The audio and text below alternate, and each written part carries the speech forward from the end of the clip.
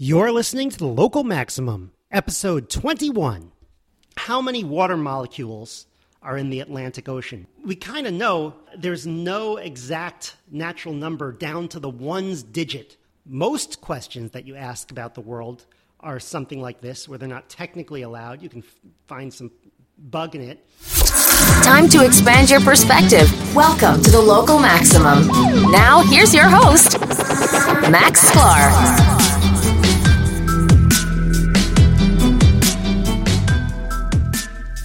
All right. Yes, welcome to the show. Welcome to another week of The Local Maximum.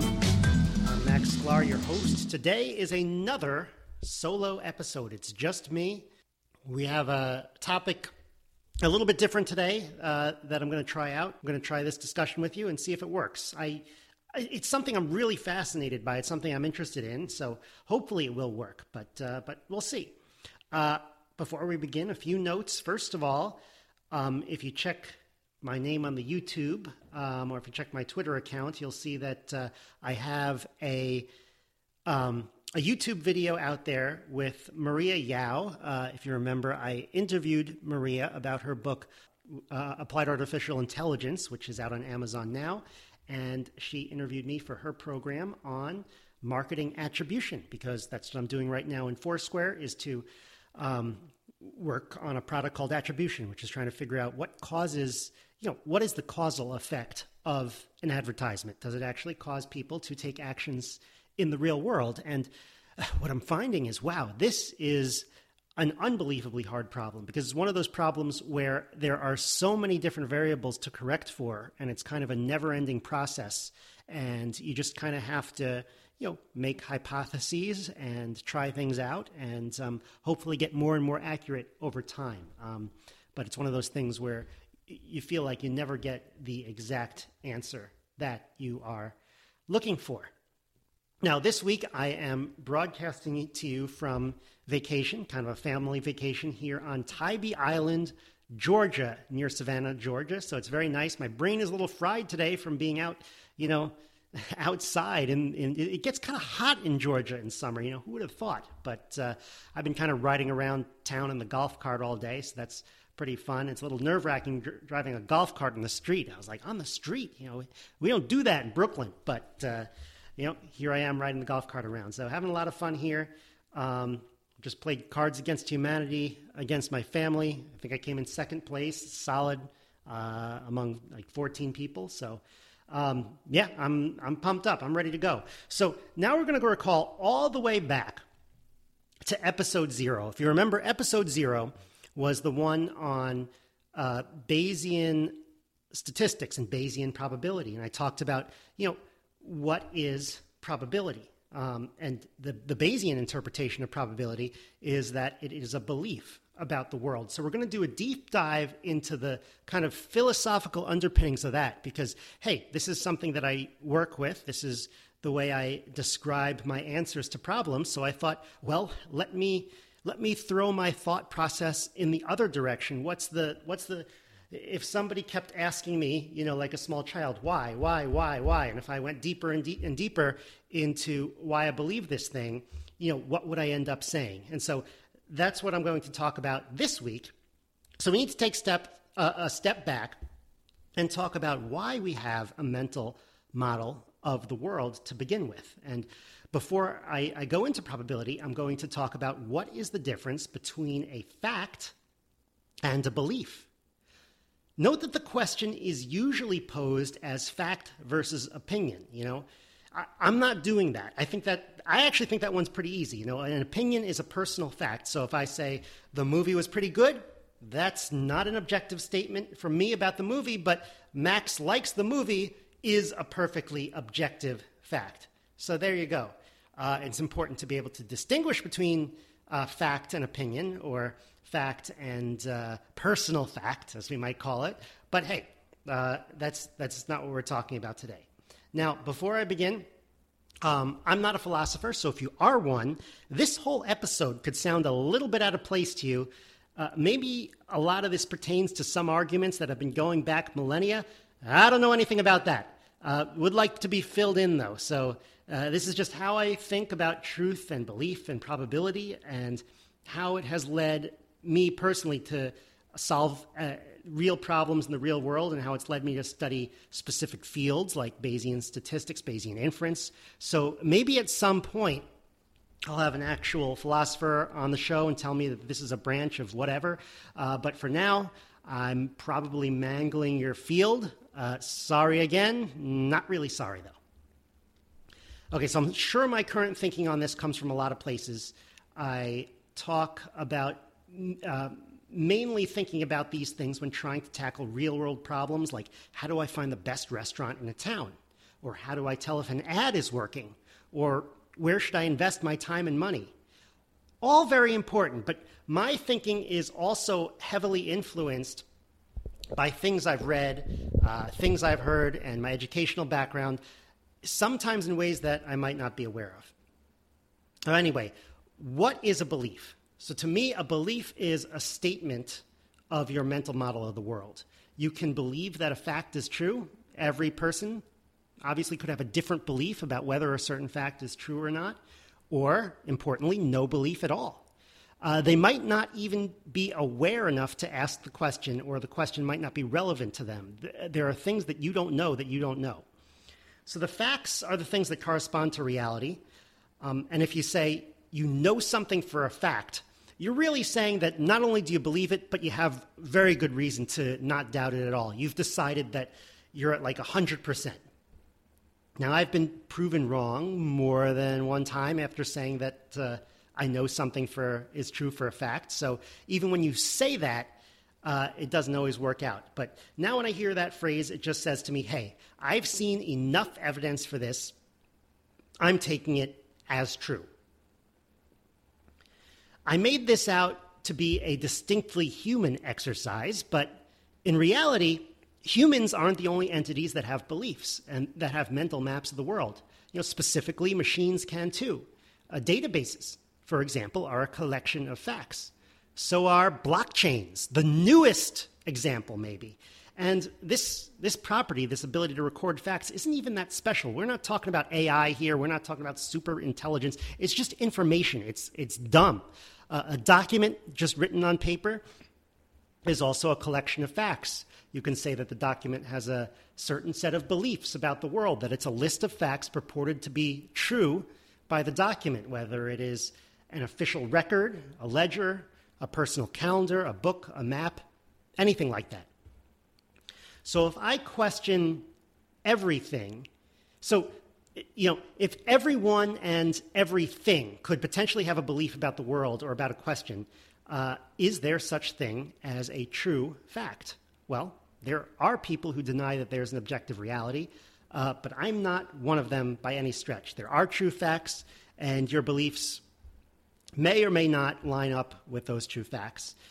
In fact, your beliefs may not even be answering the right questions about the universe at all. For example, if we're talking about the universe, if we're talking about physics, if you ask about the coordinates of an electron, from quantum theory, we know that electrons don't have coordinates in space.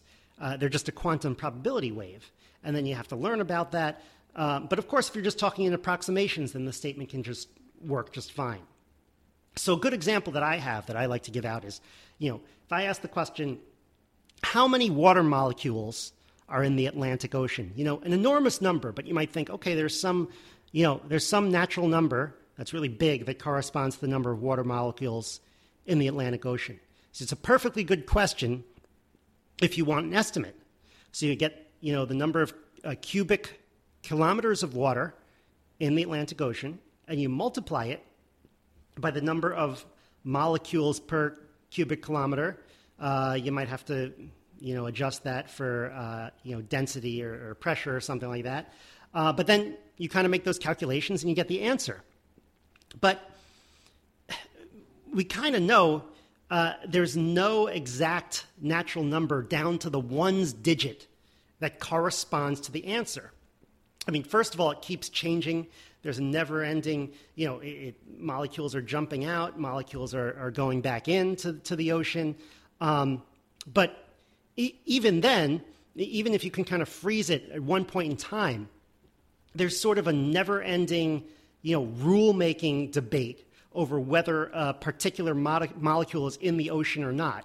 So like what if it's on the beach or something? I was out here on the beach today, and I noticed there were a couple of waves, and then, I think that we kind of agree that if a water molecule is, out in the wave somewhere, then it's part of the Atlantic Ocean. But the wave kind of crashes, and then a little kind of puddle sort of a thing appears on the beach, but then there's like open sand past that. And then, so do those molecules count? Are they inside the ocean? And then we have to have a whole debate over that. And then, even if we can agree on those debates, there's, again, a quantum effect, I think, that takes place. So it's like some molecules might be in and out at the same time. It gets crazy. So it gets really murky. But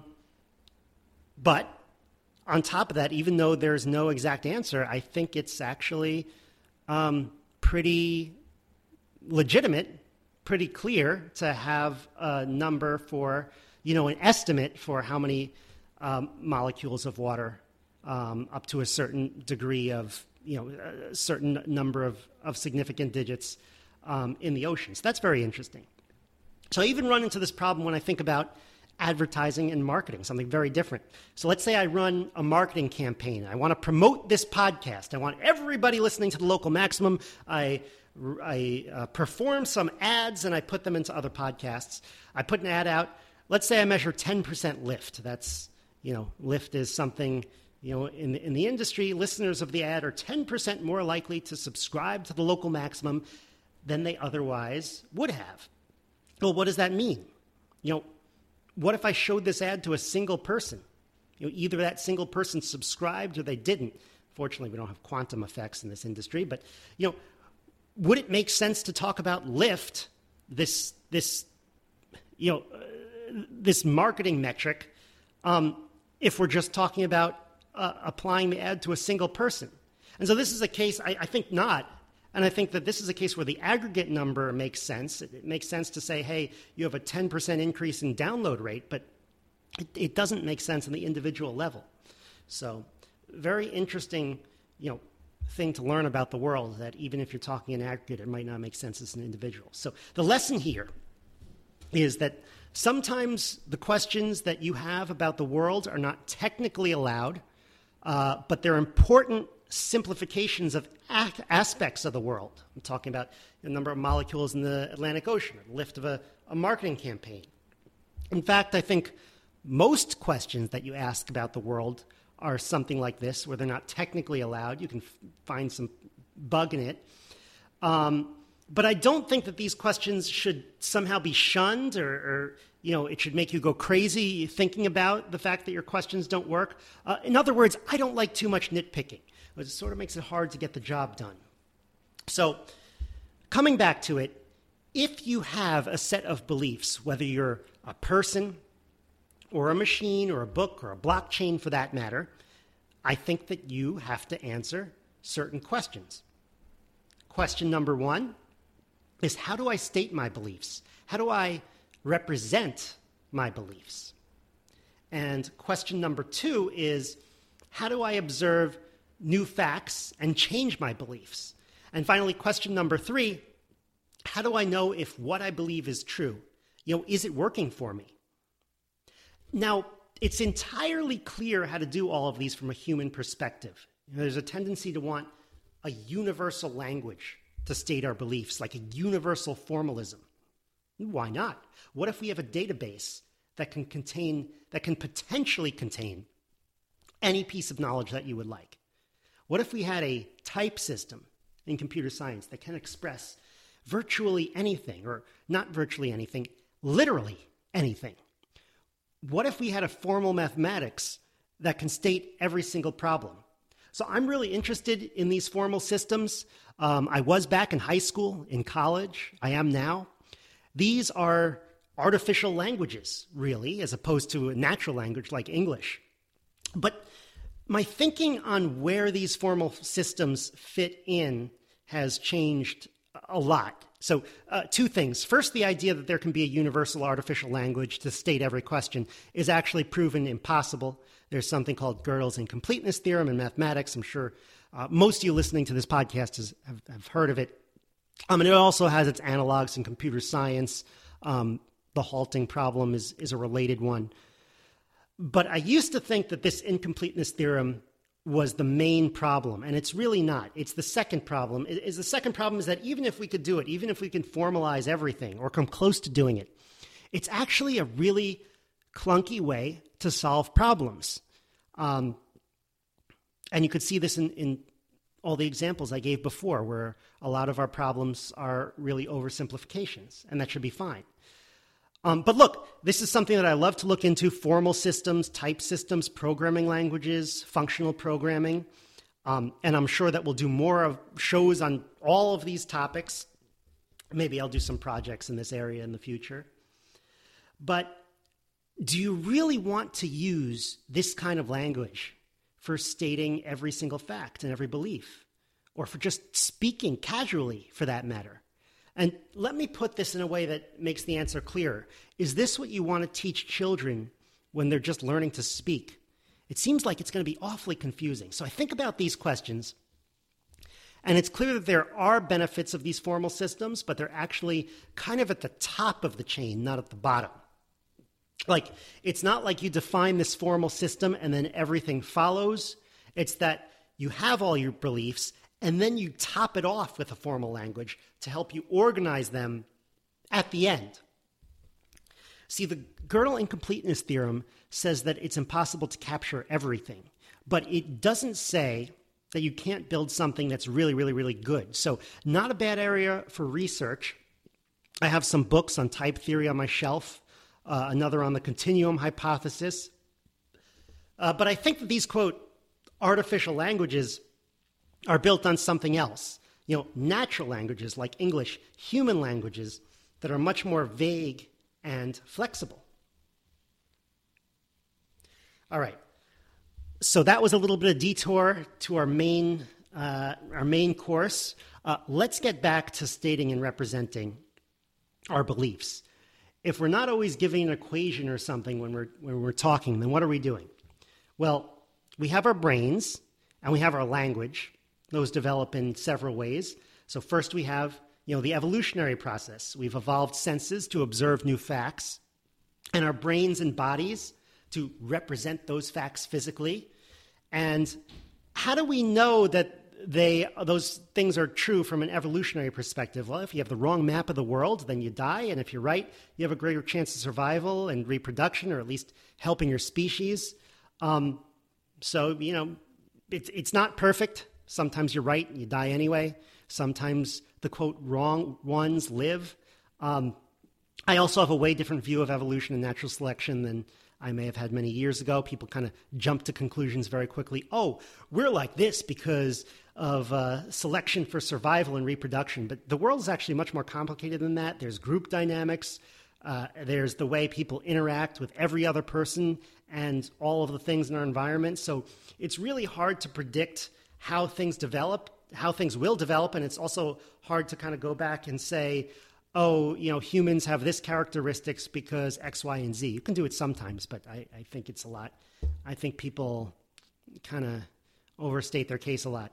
But in general, there's got to be some kind of stochastic learning going on here. And by stochastic learning, I mean that, good changes tend to happen more often than bad changes over time.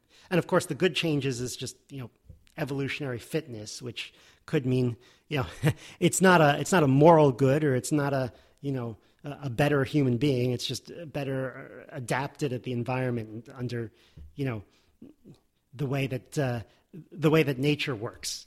But at least evolution is kind of learning that. And hey, you have genetic algorithms. So, machine learning researchers actually use this process as kind of inspiration to build, real life algorithms.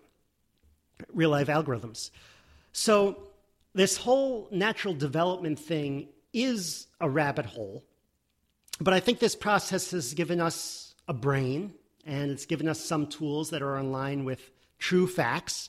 Even starting with the lizard brain, you get afraid of stuff. Could be irrational at times, but it helps us discover real threats. It has some correspondence to reality. So then building on that, our full brain, I think it's our cerebellum or whatever, there's natural language like English, which is very flexible for stating and memorizing facts. And once you get facts, you can pass them down generation by generation, and you can tell stories and ideas.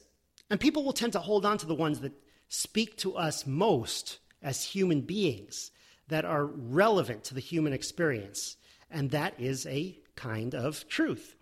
And we can put those into writings, and we have religious and mythological stories, but also informational writings, how-to, engineering and science. And then you can actually kind of read through these things and catch contradictions and compare notes, put some formalism into your observations. You can record history. So now you're not merely evolving facts of, look, I had this belief and I survived, and look, I had this belief and I died. I guess I was wrong. Because that's a pretty clunky way to develop beliefs, if you think about it. But here you're actually starting to make observations and compare them with other observations, creating hypotheses and weeding out the contradictions. And you need language before you can do that. So let's talk about the contradictions for a second. I used to think, only bad thinkers have contradictory beliefs. Well, sorry, folks, we all have them. I think that only short and flat documents are devoid of contradictions. I should say short and or flat documents. Because the Bitcoin blockchain is not short, it's long, but it doesn't have contradictions by design because it's just a list of transactions. That's all it can do. I probably should be careful about saying that because someone's going to say, it can do so much more. But let's simplify for a second. But I don't think that any humans, and if you've worked with complex databases and if you've read books, if you're a movie buff, most of those are not devoid of contradictions in their set of facts. All right. So you've got the Enlightenment a few hundred years ago. We get the scientific method. That's a pretty good way of agreeing on the facts. I think that the difference between humans and machines right now is that for humans, our methods for forming beliefs are unimaginably complicated. So like I pointed out, there's evolution, there's language, and there's logic, there's the scientific method, there's theology. I don't really know where that fits in, but somewhere. I can't tell someone exactly where to get their beliefs from, as it turns out. I wish I could, but I can't. So for example, if I say, only get your beliefs from the scientific method, otherwise you're anti-science. Well, that falls apart pretty quickly. What would be my justification for using the scientific method? It doesn't justify itself. So does that come from the scientific method? No, it comes from logic, and that comes from language, and that comes from evolution. And even then, I put an asterisk on evolution because, is there some kind of logical thing in that? I mean, that's a whole open discussion. So it's incredibly complicated. But I think that the broader point is that we do have ways of getting facts, forming beliefs, and making sure that those beliefs are in accordance with reality. Sometimes we don't do a very good job of it, but hey, that's life. I don't think that's going to change. I mean, hopefully we'll do better tomorrow than we did yesterday or than we did today. And because this is so complex, we have a way to kind of gate off of our maps of the world, put them in different sections, different container bins of our mind, and put them in different documents. And hopefully each document is simpler in some way so we can wrap our head around it and at least get rid of the contradictions within each document. So let's talk about, I kind of talk about mental maps. That's different from a physical map. A mental map is like, this is what the world is like. It doesn't, but let's talk about a physical map for a second. Like, let's say it's a map of Europe. We can see where the land is. We can see where the cities are. You can compare these with aerial photos, so you can see if there's any contradictions there. You can go to these places. You can check these facts. The map doesn't tell us everything, but it's still a very useful document, and it contains facts, and it can be checked. So there we go. Pretty good. All right. A few points to make, to remember right now. First of all, when forming beliefs, you don't need to form a belief about every question. This is important. I think people on TV need to learn this sometimes. Secondly, there are some questions that you're not able to ask. And then, thirdly, even if you can ask a question, there are some potential answers that you're not really able to formulate. Okay, so here's where probability comes in. Probability is a formalization of belief, and it really helps us hedge against multiple potential realities. So let's say you're able to formulate a question, and you have a space of several possible different answers to that question, and without probability, you have two options. Option number one is not have a belief on it at all, and option number two is to decide on one of the possibilities and say, that's the correct answer. So number one is pretty safe, and if the question is unimportant to your life, go with number one because it's the cheapest in terms of storage and brain power. Just don't think about this question. In fact, we're born being number one on everything, no beliefs on anything at all. So number two, choosing an answer. Let's say it's multiple choice, and you're like, all right, I have no idea, but the answer is C. Or maybe you do have an idea, but that's the second cheapest. So if you just pick one right answer, put that in your mind as this is the way the world works, and move on. Is the Earth flat or roughly spherical? I'm not going to entertain the notion of a flat Earth right now. It's not worth my time. I know those guys are on the internet. I don't care. Even though from a Bayesian perspective, you're never at a 0% belief in something, just forget it. Pick the right answer and move on. Don't complicate your life by trying to store a probability.